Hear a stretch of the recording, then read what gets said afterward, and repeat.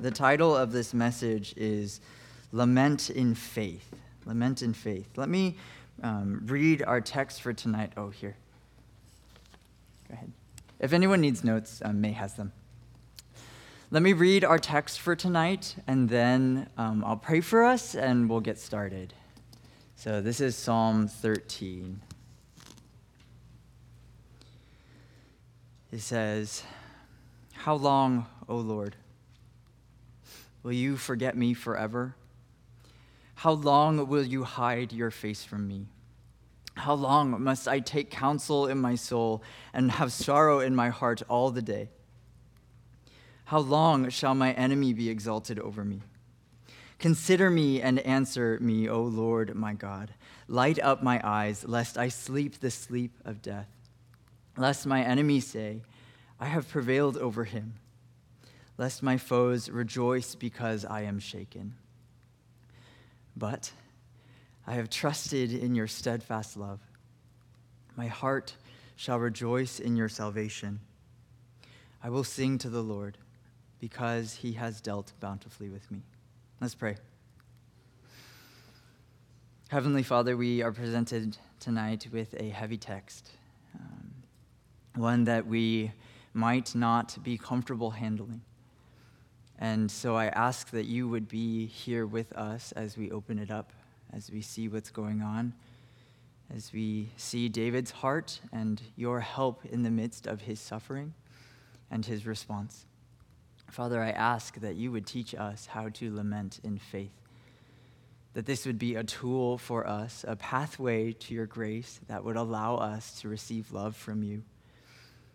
I pray that we would not run away from the idea of suffering, that we would not be afraid to confront it, but I ask that you would work tonight powerfully in our hearts to teach us that you love us and are caring for us even in the darkest of nights.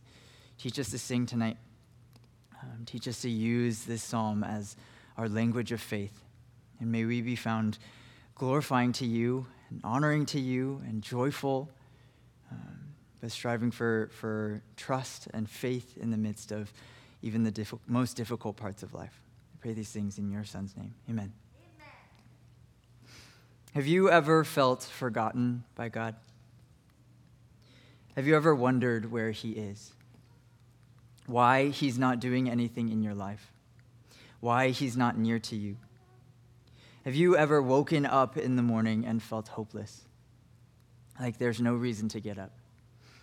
Have you ever felt despair to go to school, to see people, or to do an assignment? Have you ever looked at your Bible and felt nothing? Emptiness, just like it's words on a page. Have you ever prayed to God but didn't really think that he's listening? Do you know how to handle feelings like that? Do they scare you? The reality of life is that it's hard, and that's very normal. For some reason in the church, many Christians have this assumption that a faithful Christian is never supposed to feel a negative emotion or thought. A good Christian is joyful. A good Christian is strong. We tell ourselves that we just have to push through. I have to live my best life now. I have to try harder. For some reason, we tell ourselves that other people would look down on us or question our faith if anyone finds out that we feel that God is absent. So we keep up appearances. We keep our questions and our hurts to ourselves. We show a version of ourselves that looks pristine and nice and clean, but inside our souls rot. I know that many of you are experiencing this, and I also know that God has good hope for you today in this psalm. Our Heavenly Father cares about the reality that life is hard. And he doesn't want us to just suck it up and stick it out. He doesn't want us to just act strong and wipe away our tears and pretend to be happy all the time. No, he wants us to come to him for help.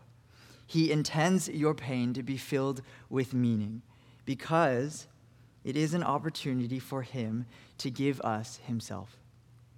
He wants to be our happiness. He wants to be our strength. He wants to be our comforter and our fount of grace. And in the Bible, in the Psalms, God shows us a way to access him. It's a pathway of grace, and it's called lament.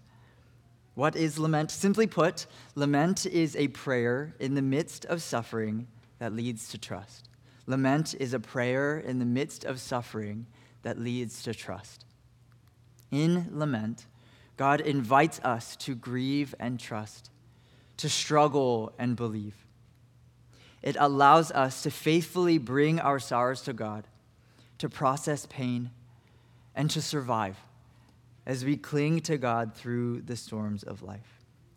The psalm that we are looking at today is an exemplary psalm of lament, and it shows us, by David's example, how it is possible to live life in between the poles of a hard life and God's goodness. Remember, the Psalms are not so much didactic, they're not so much for teaching as they are illustrative and archetypal. They are less about teaching us information, and they're more about showing us patterns to live by. The words in this psalm are here for you to use. They are a prayer for you. They are the language of faith. We're going to learn how to use them tonight. I choose this psalm tonight because lamenting is a Christian practice to deal with suffering in faith. And I know that there are some of you who are dealing with raging emotions, with depression and anxiety, with frustration and difficulty at school, with difficult relationships, with death of family members and people important to you, fear of the future, discouragement, your own sin. And so we're looking at this psalm because everyone needs to learn how to do this. The reality of this life, of living in a sin-cursed world, is that you are going to suffer, if not today, then someday.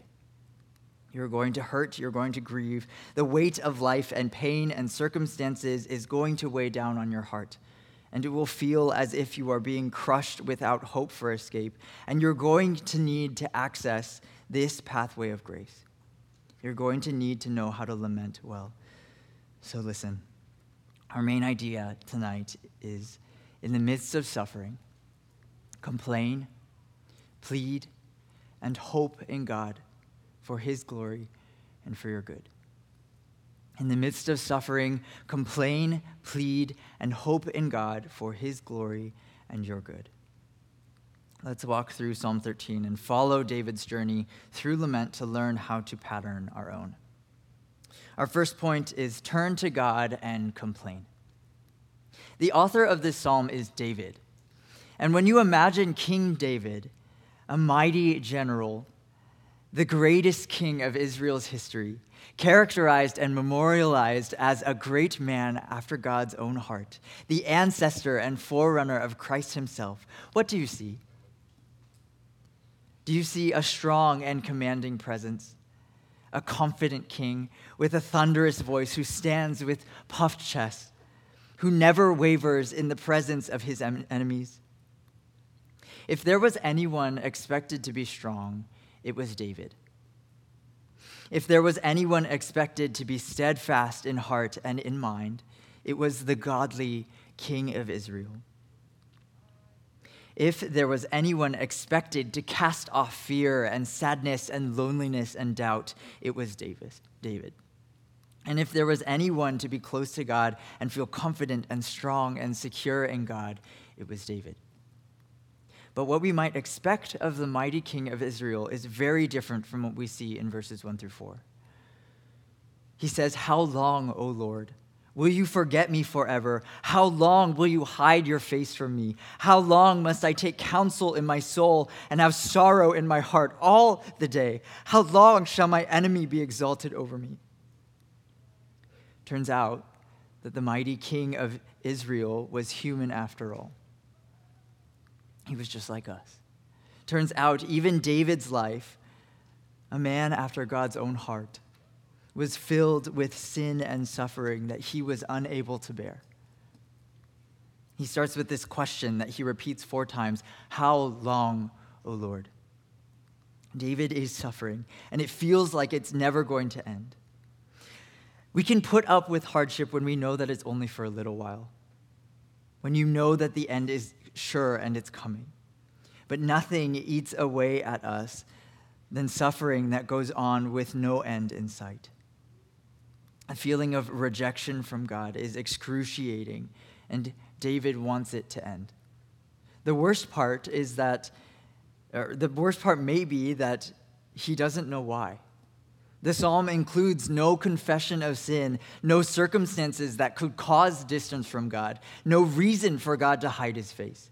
God feels cold and far, and he doesn't know why, so he cries. It might sound like David is complaining when he says, "How long?" But actually, I want us to see that this is a prayer of faith.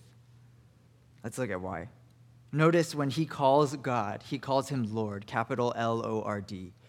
Bible translations often capitalize the Lord to indicate when the writer is using the name Yahweh, the name that God uses when he reveals himself to Israel through Moses in the burning bush in Exodus 3. This name carries great significance. With it comes the whole history of Israel and God's commitment to fulfilling his promises. And the mention of his name was supposed to be a reminder of his character and his covenant faithfulness. It will call to mind stories of God delivering the people of Israel from slavery in Egypt and into the promised land. Images of God leading the people through the desert by a pillar of cloud and a pillar of fire. Wrapped up in this name is God's faithfulness, his omnipotent power, his deliverance, his mercy, and his steadfast love. All of these things are supposed to be on David's mind when he says this. And it's almost as if he's implying, God, I know who you are, and I know who you have been in the past. I know you are faithful. I know that you fulfill your promises. I know that you are near to your people. I know that you are committed to us. I know that you are kind and that you are powerful and just and righteous. But then why do I feel differently? Even in calling on the name of the Lord in this way, David complains. And this is not sinful. It's actually his godliness at work. Let's look through the different reasons why he asks how long and how they are expressions of faith.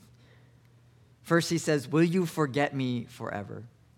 And the way that David uses forget here implies rejection. If God forgets you, it means you're cut off.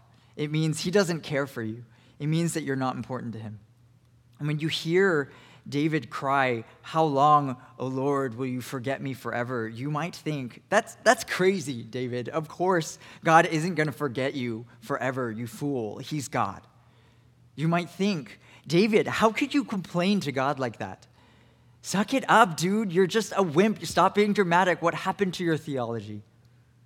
Before you jump to conclusions about David's faith, realize that this complaint is actually imbued with faith.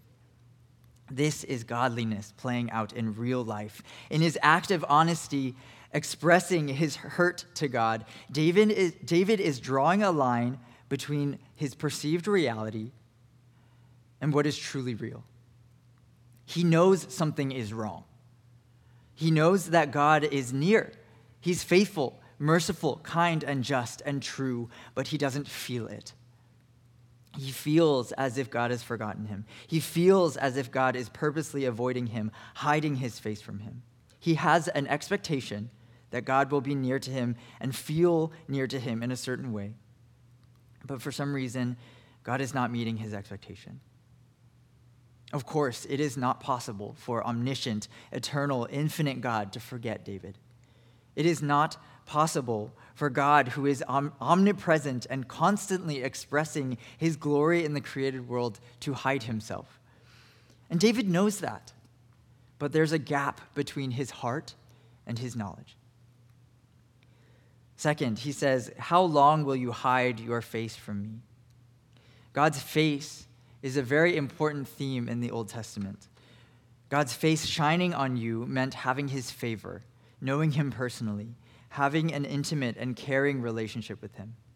Numbers 6:22 says, "The Lord spoke to Moses, saying, "Speak to Aaron and his sons, saying, 'Thus you shall bless the people of Israel. You shall say to them, the Lord bless you and keep you. Lord, make his face to shine upon you and be gracious to you. The Lord lift up his countenance,'" which is his face, "'upon you and give you peace.'" This is the greatest blessing in the Bible, to have God's very presence shining upon you. But David, for some reason, feels as if God is revoking this blessing from him. It feels as if God is hiding his face, even though God himself blesses Israel, and thus David, with his very countenance that brings grace and peace. Third, he says, "How long must I take counsel in my soul?" This taking counsel in my soul is a biblical term for what we might call spiraling. It's that getting stuck in the extreme turmoil of your thoughts, where you might get in your head and pile negative and self-deprecating thoughts on yourself until you suffocate under the weight of your own shame. It's when you start asking, why is this happening? Did I do something wrong? Does God hate me? Can he forgive me? It's when you start digging up old, long-forgiven sins and plaster them back on your heart, asking, is that why you're punishing me? Is that why you're treating me like this? It's when you start assuming that God is punishing you. It results in hearts that are empty, with nothing but sorrow and darkness to sit in. That is where David is. Fourth, he says, "How long will I have sorrow in my heart?" David is sad. We all know the feeling when your heart gets squeezed by sorrow and your body is ready to collapse in with it. It's that feeling of hopelessness and dread. When the tightness in your chest causes you to gasp for air. It's the feeling of constantly being pushed to the verge of tears with no relief. This is David's constant disposition, and the despair of knowing no relief from his intense sadness is unbearable. Lastly, he says, "How long will my enemy be exalted over me?" His enemy being exalted over him is a humiliating threat to his authority as king. His throne is challenged. As God's anointed king, David had plenty of enemies. He battled the Philistines all his life. King Saul pursued him and tried to kill him for 8 years. But at the same time, it felt as if there was an expectation for him to conquer his enemies and stand unopposed as the king of God's people, as the one through whom God promised the Messiah would come. It challenges his faith in God's justice. As king, he should not have enemies or people who successfully oppose him and stand over him in victory. So he asks God, why are you doing this? In all of these questions, David knows that something is very wrong. He knows that in God's ideal world, he would not feel any of these things. But the reality of living in his sin-tainted world is that things that shouldn't happen, happen, and life hurts. And instead of wallowing in his hurt, in the pain of life, he takes it straight to the one who has control over it. God, do something about this. I know you can. I know you're in control. I know that you know that this is wrong. Help me. David's succession of how long is a faith-filled complaint. It says, this is wrong. Life should not be like this. God, help me. I know that only you can help me. And honestly crying out to God for help in this way is an expression of true faith in 2 ways. One, it expresses true faith because he affirms God's existence when he turns to him. And 2, it affirms that God is able to care for him. And that is how your complaints to God, how your crying out to God also expresses your faith. When you believe that God can help you, and when you believe that God is real and turn to him and cry out, you are living out your faith. Crying out to God is not an expression of doubt. It does not show weak faith. It actually shows strong faith. How do you deal with emotion? How do you deal with pain? When you are sad, what do? Do you laugh? Do you make depressing jokes? Do you speak lightly about your pain and tell others that you're fine? This psalm shows us that you do not have to fake it. You do not have to hide. Pain is not a joke. Sadness is not to be written off. When you ignore and push down your own pain, you throw out an opportunity to receive God's love in the midst of it. And when you ignore or make fun of or joke about the pain and sadness of others, you destroy an opportunity for the love of God to be treasured and known in the heart of another. Do not laugh about sadness. Take sadness seriously. Take loneliness seriously. Take suffering and depression and struggle seriously. And take it to God. You are allowed to say scary and honest things to God. He is not punishing you in your pain, and he will not punish you if you speak honestly to him. He is not displeased. He is strong enough to take your unfiltered feelings. This feeling of abandonment from God is real and painful, and the person of true faith will bring it to God. So turn to God, complain, cry. This is the first step into his pathway of grace, of lament. Our God, whose steadfast love never fails, does not shame or condemn you when your heart is confused or slow and when your feelings are erratic. Rather, he allows you to come to him, to complain, to cry, to honestly express the burdens of your heart, to tell him how you feel. That's how he works amidst our pain.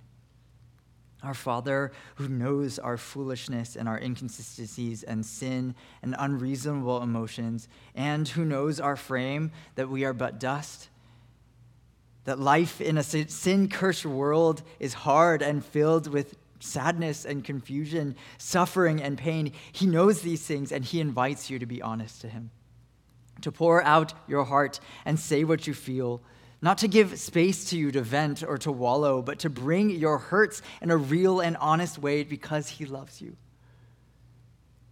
God is not angry with David for saying, "How long?" Otherwise, he would not have been inspired by the Holy Spirit to immortalize these words in the pages of Scripture. Otherwise, this psalm would not have been given to the choir master for the people to sing corporately. Otherwise, a whole third of the Psalms would not be characterized by this same language. God does not want you to clean yourself up. He does not want you to put on a mask before you come to him. He does not need you to be strong, nor does he need you to solve all your problems before you come to him for help. A doctor does not need his patients to come to the hospital only after resetting their own broken bones or conquering their cancer. A loving father does not require his daughter to stop crying and be strong before she runs to him for comfort. Come to God. David shows in his complaint that God is worth hanging on to even when he feels distant. And he shows that painful realities of life do not deny God's existence, his nearness, his compassion, or his care. This is the first step in accessing the grace of lament, crying out. The second step of lament is pleading. David says, "Consider and answer me, O Lord my God. Light up my eyes, lest I sleep the sleep of death, lest my enemies say, I have prevailed over him, lest my foes rejoice because I am shaken." In these two verses, David makes requests to God. He says, "Pay attention to me, God. Give me an answer." David's words are completely unfiltered. Save me or I'm going to die. Save me or else my enemies, your enemies, are going to mock me and stand over my dead body in victory. When you are hurting, you are allowed to ask God for help. Tell him what you want. Tell him what you need. God is glorified and happy when his beloved depend on him and ask him for help. When it feels like God is far from you, You must not trust your heart. You must not believe your feelings when they say that God has rejected you. He's actually near, and he is ready to listen to you when you cry out. So make requests. Ask God for things. Ask God for help. Do your prayers to God sound like this? Do you think that that you are allowed to say these kind of things to God? God cares about your needs, and it is not unpleasing to God to cry out to him like this. Sometimes I think we can be afraid to ask God for things because he might not answer. And I know that all of you have experienced asking God for something that you need or want and receiving a cold response, a no, a closed door. But the truth about prayer is that everything we say to God is heard by him. Nothing is forgotten or missed by God. However, sometimes there are things that we ask of God that aren't actually good for us, even when we think that they are. Sometimes God says no to answering our prayers in the way that we want them answered, so that he can answer them in a way that is much better. In those times, we have to trust him. But he still wants us to ask. He wants us to depend on him. And you can trust him to be dependable. Plead with God. The third and last step in lament is hope. In verses 5 and 6, David brings his lament to completion when he makes this drastic turn toward hope. He says, "But I have trusted in your steadfast love. My heart shall rejoice in your salvation. I will sing to the Lord because he has dealt bountifully with me." Lament has direction. Faithful crying out to God does not end with honest complaint. It does not end with pleading, but a goal of hope, to which the only entryway is a simple decision: trust. This "but" at the beginning of verse 5 is the most important conjunction of the psalm, and it is a defining characteristic of every lament psalm. And that's because lament is not just complaining, it's not just making requests, but it's trust in God, despite what your circumstances might lead you to believe about God. It's a trust that is rooted in who God is, not who you are. It's an external trust, not because of anything you are, but all because of who God is. Who he has been, what he has done, who he promises to be. Faithful lament results from a clear conviction and understanding in your mind that in your suffering, it is not you who clings tightly to God as storms howl and as winds buffet, but it is God who holds you tightly. You are not a child clinging on to the jacket of your father as he drags you along, but you are one safe in the arms of your father as he shields and walks with you through the storm. Let's look a little bit more closely at David's words. In these two verses, David makes two decisions to trust, two declarations to trust, and both are based in his history with God. David chooses to trust God because of who God has been in the past. Let's look at the two. They offer us two encouragements to help us to have hope in suffering. His first response encourages us to trust in God and hope in his salvation. First, David says, "I have trusted in your steadfast love. My heart shall rejoice in your salvation." David makes a decision to trust. My heart shall rejoice in the future salvation, based on who God has been. I have trusted in the past in your steadfast love. His steps going forward are founded on God's track record and reputation. Notice this word steadfast love. It's hesed in Hebrew. It brings to mind the faithfulness of God in the past. It's not this vague idea of love, but it's a very clear and actionable love expressed in commitment. It's one of loyalty and enduring allegiance. Steadfast love is shown when a person is unwaveringly loyal to another, no matter who they are, what they do, or where they go. For David, thinking about this word probably evoked most prominently the covenant that God made with him in 2 Samuel 7. God promised unconditionally to David that through his lineage would come the Messiah, who we know to be Jesus, the one true King and Savior of Israel, who would establish a kingdom that would endure forever. In David's mind, his kingship and God's commitment to Israel in that way would be an enduring reminder of nearness, commitment, and love to them, not because Israel was great, not because they were strong or obedient or faithful to him, not because their lives weren't filled with suffering, but simply because God loved them, simply because he desired to fulfill his promises to them. That's what's packed into Hesed. And that is why David has reason to trust God, his steadfast love. Notice how in these verses there is no mention of change of circumstances. David cannot hope in the future because he does not know what future salvation is going to look like. He doesn't know how exactly God is going to move or save him, how long he's going to take, or how long he will have to lament for. But it doesn't matter. David knows that God will be true to his word. And while his enemies surround him and mock him and push him to the brink of death, David still chooses to trust God because he knows that God will be faithful to what he has promised. We, as Christians, have even more reason and clarity to trust God. While David didn't know what salvation in the future looked like, we do.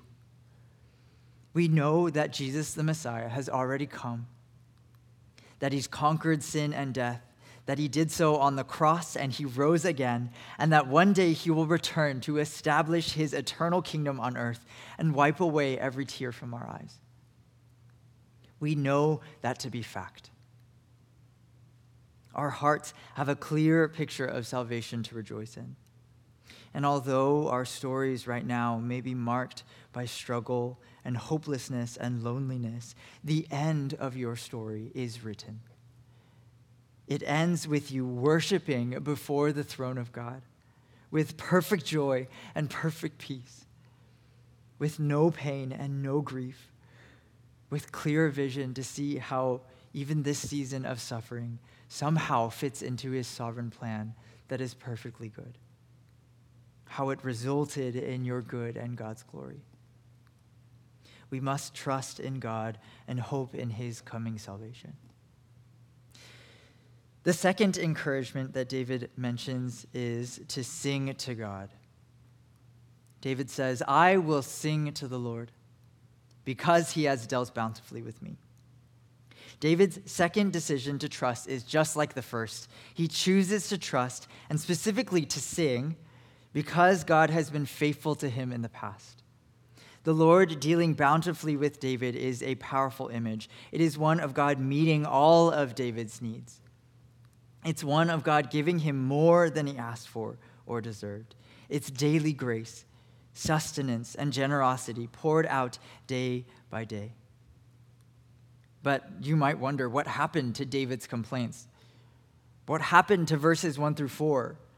It might feel to you as if David is pushing out of his mind his current suffering and circumstances and just numbing his heart with platitudes.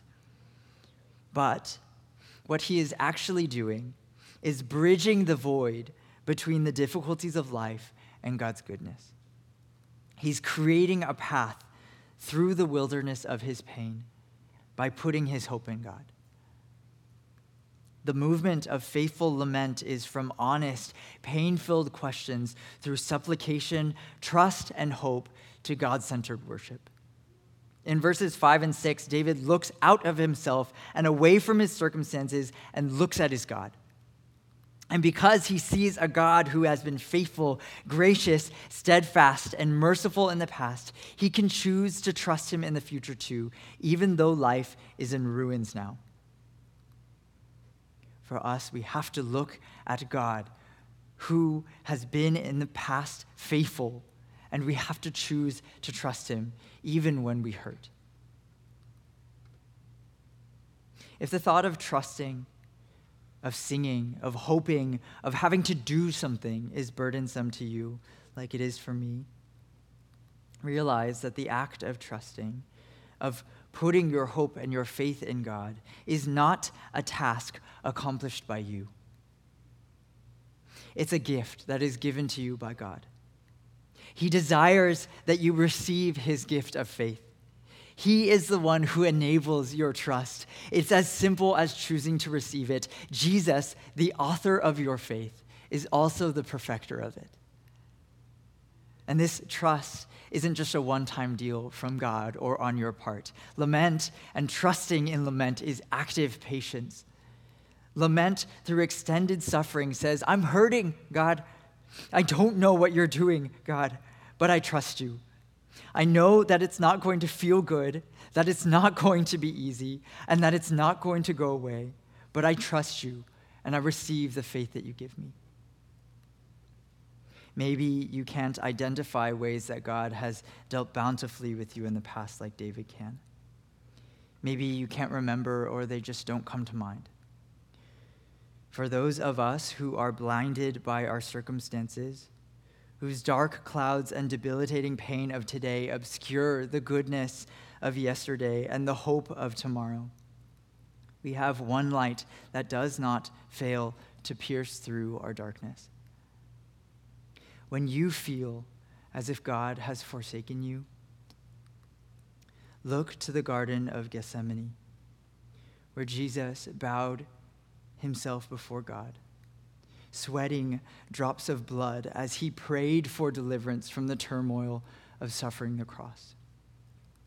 Look to Golgotha, where as he hung on his bloody cross, Jesus cried, my God, why have you forsaken me?" and suffered the full rejection and destruction of God so that he could end the tyranny of your darkest night, to shield you from ever facing the true crushing weight of rejection from God. Look to the beginning of time, when even before the foundation of the world, God chose you in Christ and said, I am committed to you. I'm committed to saving you, to making you holy, to adopting you as my child, to lavishing the riches of my glorious grace on you, to sealing you with my Holy Spirit, to guarding you and protecting you, keeping you safe until you come home to me in glory. God receives honor for his glorious grace in committing himself to you in such a way. And he receives honor for his glorious grace when he pours it out on you in the midst of your suffering, in your time of need. And do not be mistaken, lest we diminish God in his infinity. God's glorious grace is no measly brook or simple stream. It is the greatest of any surging waterfall, more torrential than Niagara Falls, a relentless cloudburst of steadfast love upon his children. And when you look at the thousands and thousands of gallons of water that pour over that waterfall every second and think, surely there has to be an end to this. Surely it can't pour out like this forever.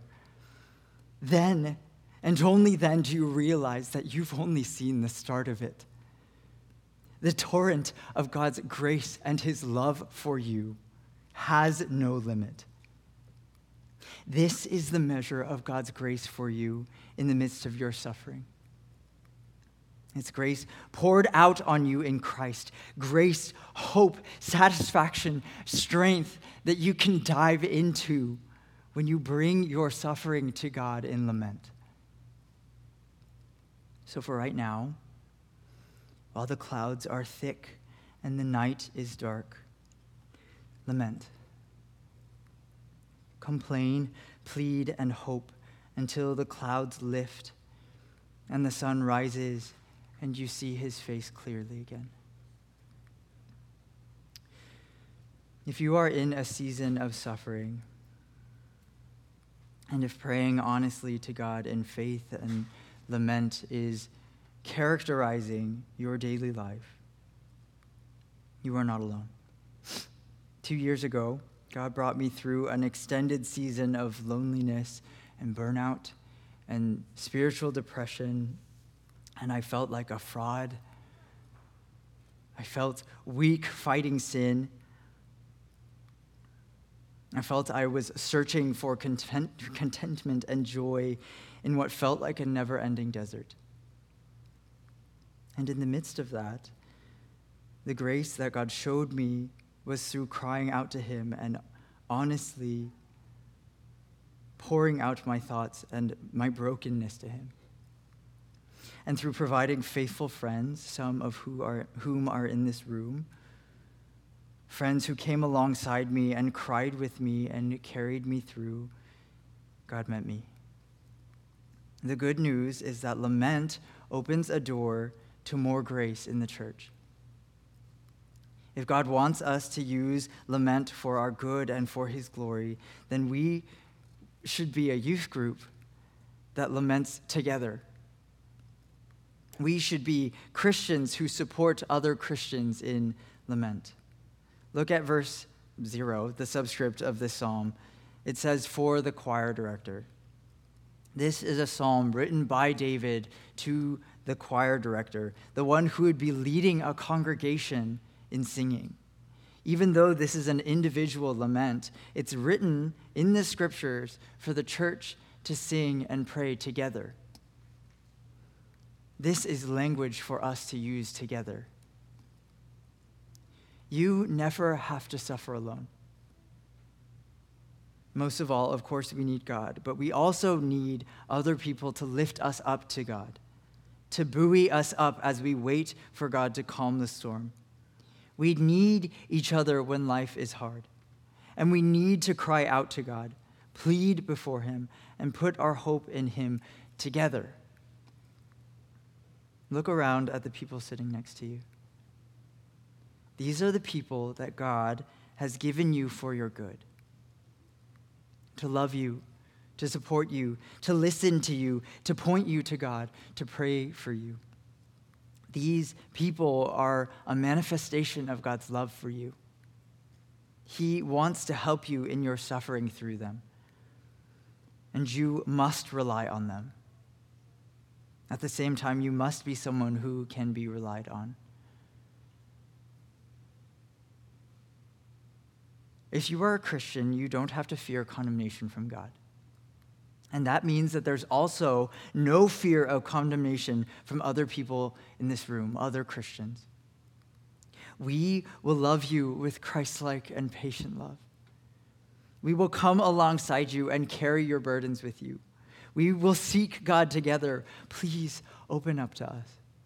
Please don't push us away. When we open up our hearts to God in honesty and in lament, and when we bring our hearts and our burdens, our sufferings and our trials to him, he meets us. And he wants to give himself to us. May we seek God in lament as we complain, plead, and hope in him. As we close, we're going to have a time of prayer and singing. And during this time, on the back of your notes, there's a little chart. And I broke down the psalm into 3 parts. Turn to God, bring your complaint, ask boldly, and choose to trust. And during this time, I encourage you to take the words of this psalm and write your own lament, to bring the words of Scripture to your own suffering, and to cry out to God, During this time, I also want to encourage you to go and pray for individuals in this room who you know are hurting. Think of how loved that they would be to feel to have someone who knows what they are going through pray for them and lift them up to God. Use this time to cry out to the Lord and seek help in the time of your need. And at the end of it, I'll close us in prayer, but I want us to realize that this is life together. Lamenting as a youth group, it should be part of our daily lives. Life is hard, and we need each other to do it together, to do it well. Let me pray for us, and then we'll go into this time of prayer, of reflection, and singing.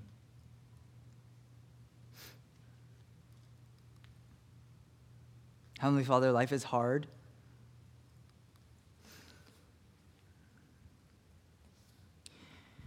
And we thank you that when life is hard, we don't have to pick ourselves up by our own bootstraps and be strong.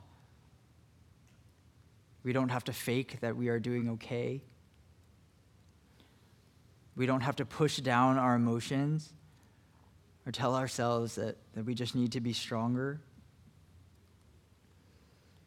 We thank you that we can bring our hurt to you, confident that we will not be rejected,